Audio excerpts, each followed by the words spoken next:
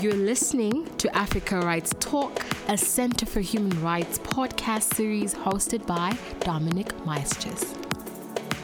Welcome to the conversation. In today's episode, we are going to be discussing albinism with Ms. Perpetua Senkoro, who is the Advocacy and Human Rights Officer at Under the Same Sun, and is also a lady who has albinism herself. So thank you very much for being with us. Thank you, Dominic. So just to get our listeners on the same page and we all understand exactly what albinism is, could you please explain what it is, what is meant by this? So albinism is the lacking of pigmentation in the hair, in the eyes, and in the skin. When one is born without the melanin pigment, that is when they have albinism. And this condition can occur in any living thing. So it can happen in plants, it can happen in animals. Any living thing can be born with albinism. And it happens worldwide. It can happen in any country, in any gender. And it is also a rare condition. So when we talk about people with albinism, we also reflect how we refer to these people. Mostly, many people use the word albino, which is kind of a labeling name. When you say albino, it is difficult to determine whether you are referring to a human being or you're referring to an animal or a plant, because all of them are albinos. But in the human rights discourse, we prefer highlighting the humanity of people with albinism before identifying their condition. So it is better to refer to people with albinism as people first and then highlight their condition. So instead of calling me an albino, I prefer you call me a person with albinism, or if you know my name, you can just use my name, Perpetua. So one of the things that we're talking about today is obviously albinism and disability rights. So how does this fit into the disability categories? And is it the same kind of protections that we're looking for? Is it the same challenges that people with albinism suffer from? We meet this question a lot, but if you look at the definitions that have been spelled out in different human rights instruments and different legal instruments, we find that the term disability refers to the fact that one is unable to access the normal environment the way that someone without disability in general can access. So with albinism, I have challenges. I am visually impaired. My skin is highly vulnerable to sunburn, which makes me vulnerable to skin cancer. And those two make it difficult for me to access the environment around me, just like anyone else that has no albinism. That makes me part of the disability community. But we also get the question of you don't look disabled. You don't look disabled. You don't look like someone with a disability. You have hands, you have feet, you have eyes, and we're like, yes, I don't look disabled, but I have a disability. The issue is what makes me different from other sorts of disabilities is the nature of challenges that I face. Apart from not being able to access my environment the way I'm supposed to, I am also in danger of being hunted for my body parts, especially in Africa. In Africa, our challenges go beyond the physical challenges that we have. We also have to face the community around us, which has negative attitude towards us, which has false beliefs about our condition. So different from other kinds of disabilities, people with albinism get an extra challenge of the negative attitude towards them that makes them at risk of being attacked just because they have albinism. That makes that type of disability kind of special, apart from other kinds of disabilities. So you've mentioned you obviously got beyond just the physical challenges and you're having negative societal or community understanding towards people with albinism. Could you explain what you mean by that? In most African communities, they believe that people with albinism are ghosts. They believe that body parts of people with albinism, when used in witchcraft, can be used to make potions that make people rich. that make people win votes, that make if in fishermen in fishing communities, they make fishermen get fish. So there have been many of us who have been victim of murders, victims of maimings, grave desecrations, just because people believe that if our body parts are used in witchcraft, they can make people rich. There is no such belief towards other kinds of disability. That is what makes albinism special from in comparison to other kinds of disabilities. And not only that, albinism comes, as I said, with a vulnerability to skin cancer. So I am born without melanin in my skin, but I am also vulnerable to getting skin cancer. So many people with albinism do not live to reach the age of 40 just because they are born with albinism, and just because being born without the melanin, they are susceptible to skin cancer. What are the protections then? For example, so in terms of talking about skin cancer, I imagine it's more the medical side and accessing healthcare that are probably challenges. But how, on a continental level, are the protections for persons with albinism? Do the current conventions cover these issues? I know there's new protocols that have come into place. Could you explain a bit more of what's actually being done, and is it actually enough? Looking at the conventions that are in place, specifically focusing on the current disability protocol to the African Charter on Human and People's Rights, albinism is expressly mentioned in the preamble, which is a unique thing, and it does not exist in other protocols. It does not exist even in legal frameworks in many African countries. So it does not only end at mentioning albinism, it identifies harmful practices against people with disability, focusing on people with albinism. It also talks about ritual killings that have been facing people with albinism. The protocol also covers many human rights issues pertaining to albinism, including health, including education. So it can be adequately used in addressing the human rights situation of people with albinism. But not only that, in talking about solutions to the challenges that people with albinism face, when you look at ritual killings, for instance, awareness raising has been a very instrumental way of addressing this challenge, especially, for instance, in countries like Tanzania. In 2011, 2012, there were many reports of ritual killings and other attacks.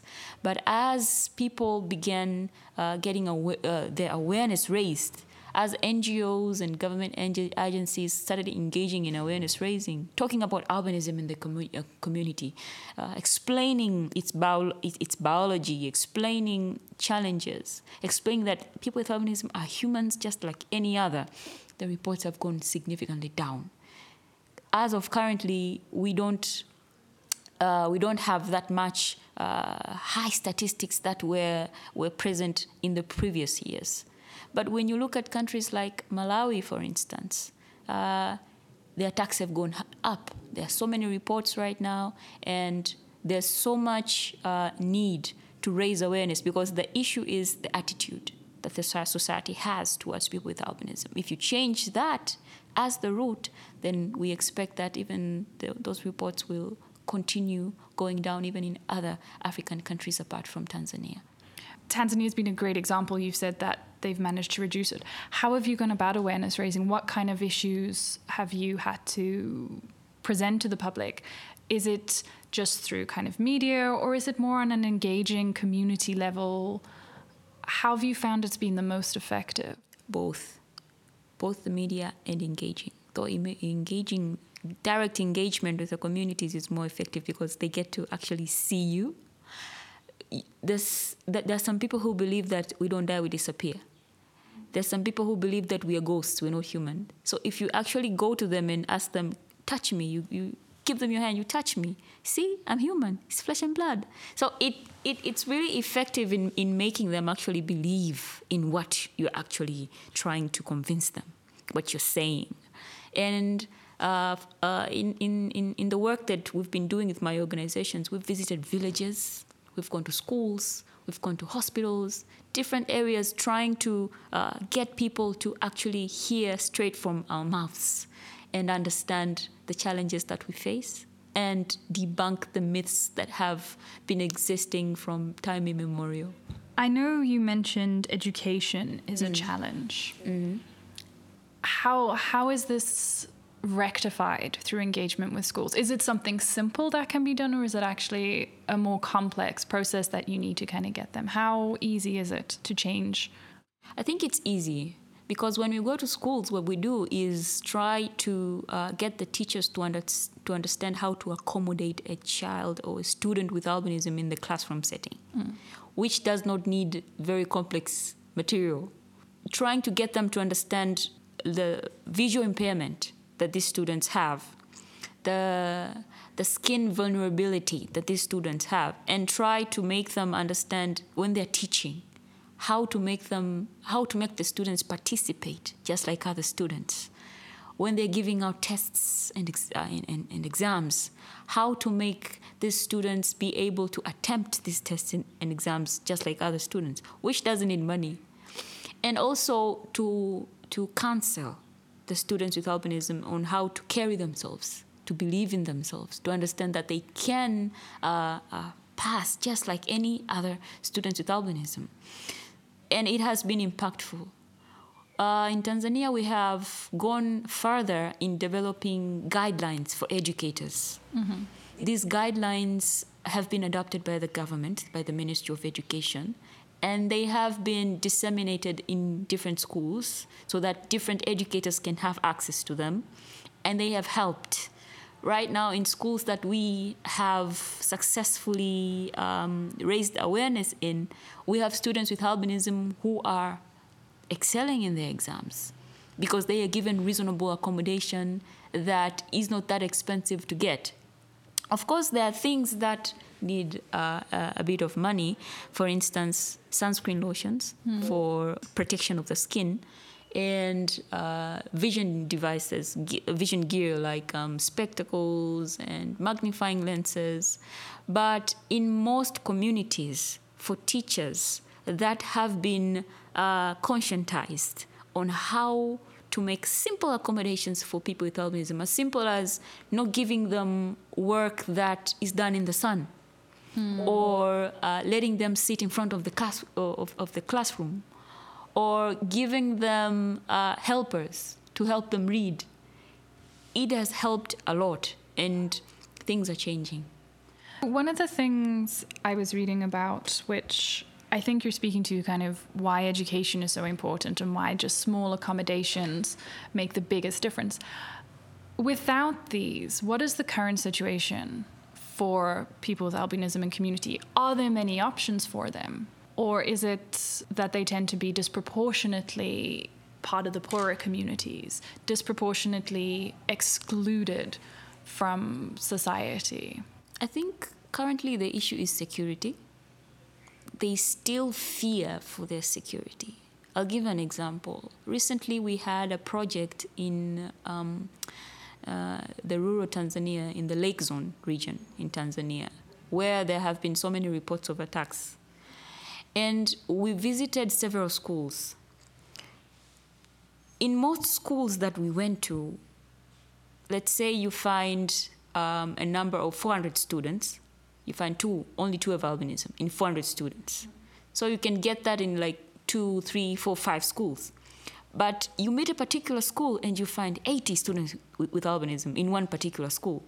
And that raised the question, why is it that in one school there's so many students with albinism and in other so many schools there's none? And what the answers that we got is like the parents are still scared to send their children with albinism to school because they are not sure whether they're going to come back home in the evening. They still have that fear that maybe they're going to be attacked. And there are these schools that were designated as special schools that were to accommodate students with albinism for the sake of their protection. Yes. And in those schools, the notion has built in parents that if I have a kid with albinism, he should go to that school. Now, the issue is those schools are overcrowded, and there are not enough resources to accommodate that overcrowded school. And the education quality is going down. At the same time, if the schools are overcrowded, that means they won't be able to accept any more students with albinism. There are some people with albinism that are still locked up in their homes. Oh. Because parents are not sure about whether they'll be safe if they send them to school. Because those are remote areas. People walk to schools. Schools are far from home. So it's kind of a complicated situation for many students with albinism. And at the same time, reasonable accommodation is not that much available in the schools. Of course, the governments are being sensitized about that, and they are doing their level best to provide that in the schools that are available. But it is still an issue. Yeah. So if security is one of the main issues, and understandably, what's been done? Could you kind of give examples? Because this obviously is not just a Malawian and Tanzanian problem. It's a continental problem, and we don't necessarily know the true extent of it. Are there examples of different approaches that are being taken, or is it the same approach that all African countries are doing? I think right now, I'll give an example where I come from because I'm more aware about Tanzania. Currently, what the government has done is have more schools built and made people who live near those schools attend those schools. So instead of someone going kilometers away, they have schools near their home. So that at least lessens the distance and lessens the risk, because they don't have to go so far to go to school. And at the same time, that assurance that we are protecting you guys. In our law enforcement, they usually have committees, which consist of members of law enforcement as well as local government leaders. They have those, they call them safety and security committees. Protection of people with albinism is among permanent agendas in their meetings, and they meet like every week. So in those committees, they bring up different issues that raise in particular localities about people with albinism in terms of their safety and their security.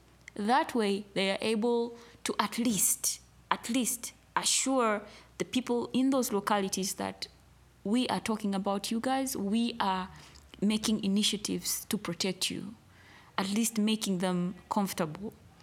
But then again, because if you look at the justice system and the way the persecution of these perpetrators has been conducted, many cases have been quashed. They have been thrown out of the court just because of lack of adequate evidence, and many alleged perpetrators have gone back to the communities.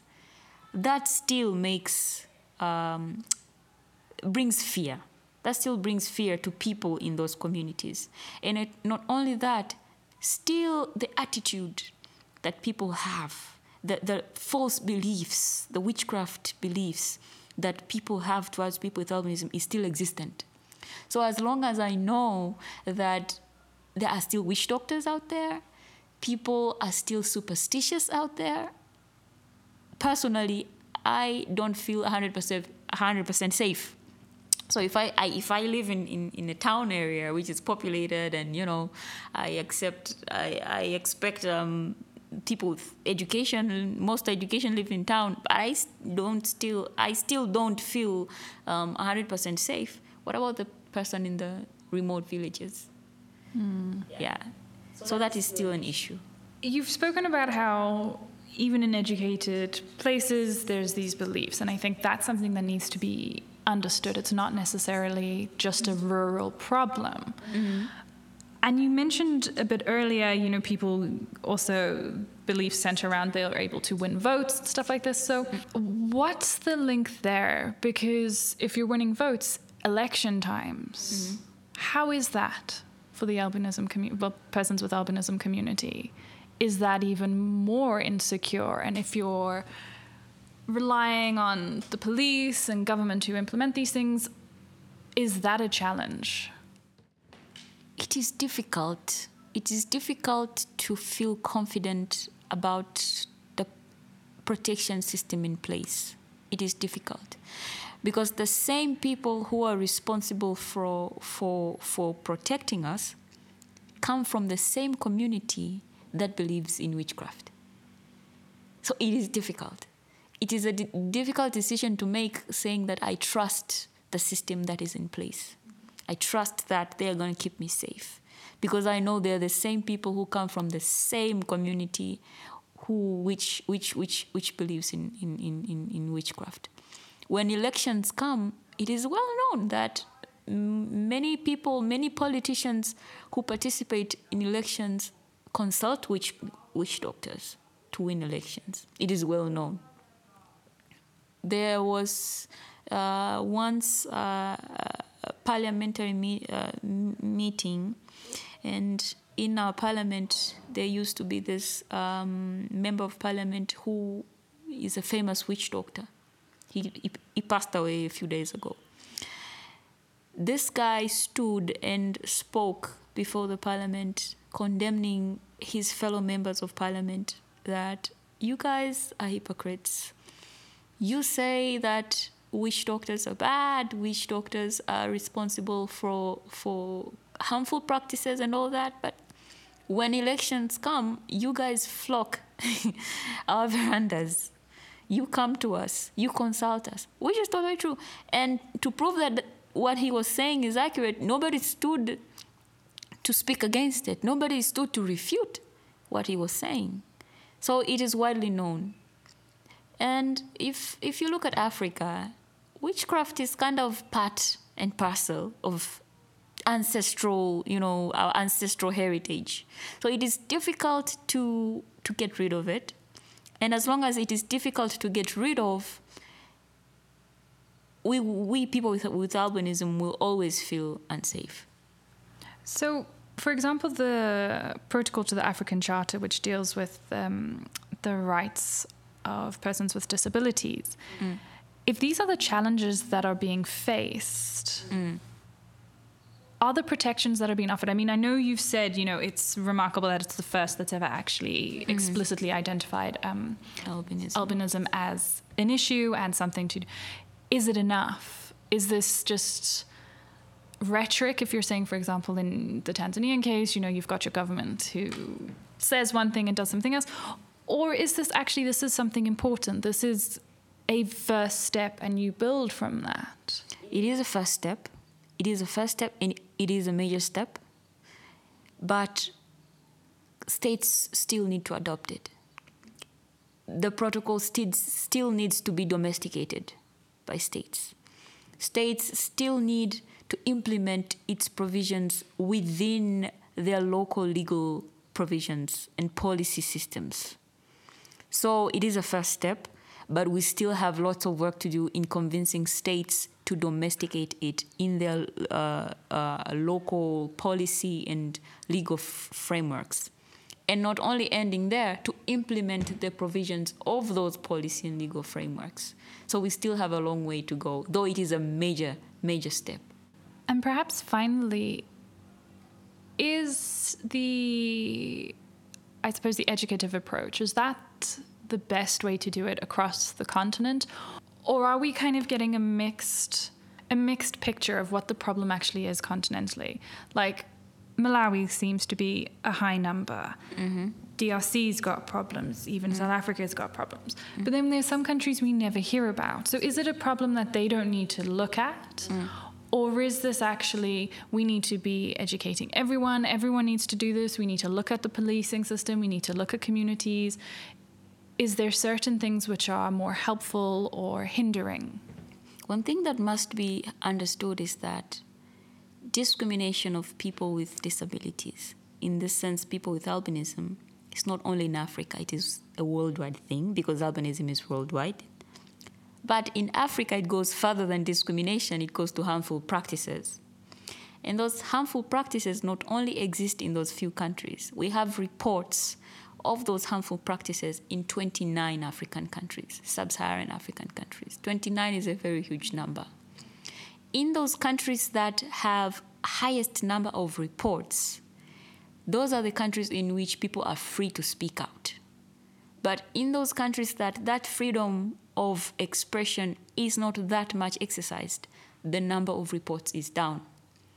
And the reports that we have, that number is not conclusive because there are so many attacks that happen that are not reported, they are not recorded. These issues happen in secret in most societies. Close family members are involved. Neighbors are involved. So people are scared to talk about them. So when you talk about awareness raising is an approach that can work across Africa. Because going to the root cause of why they happen, even if they happen in secret, but why do they happen? It's because people don't understand what albinism is. It's because of the beliefs that have been existing from generation to generation. So if we approach those beliefs and try to change them, we'll be sure that whether in secret or in the open, we will stop them from happening as long as people get to change how they think. Of course, it is difficult to change how people who have lived long and experienced these beliefs for a long time. That is why we propose focusing on the current young generation, the generation that was not, there during our ancestors and all that. We believe that the current generation that we have is open-minded, ready to accept new ideas into their system of thinking. And we believe that if we concentrate on the current generation while raising the awareness of the existing, how can I call them, aged generation, we will be able to attain our goal of changing that perception, though it is not a short-term thing. It takes a very, very long time, but we will get there. Just out of interest, are you finding particular governments are very resistant? Resistant to adopting any kind of measures, adopting policies, or is there a conducive environment to this, or is it like many disability rights issues where there's maybe due to lack of understanding, but a bit of a pushback? I won't say resistant, because no government wants to look bad. No government wants to be termed as not caring about the rights of its citizens. But they are sort of slow. The political will is sort of, it's slow. It's slow.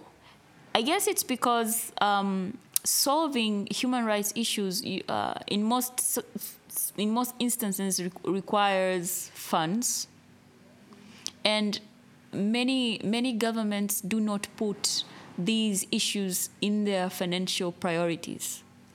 So as a result, even in their planning, budgeting, even in their data collection, they are not taken that much on board. As a result, they are improperly approached, and the problems are elongated. They are here from day to day to day to day to months to months.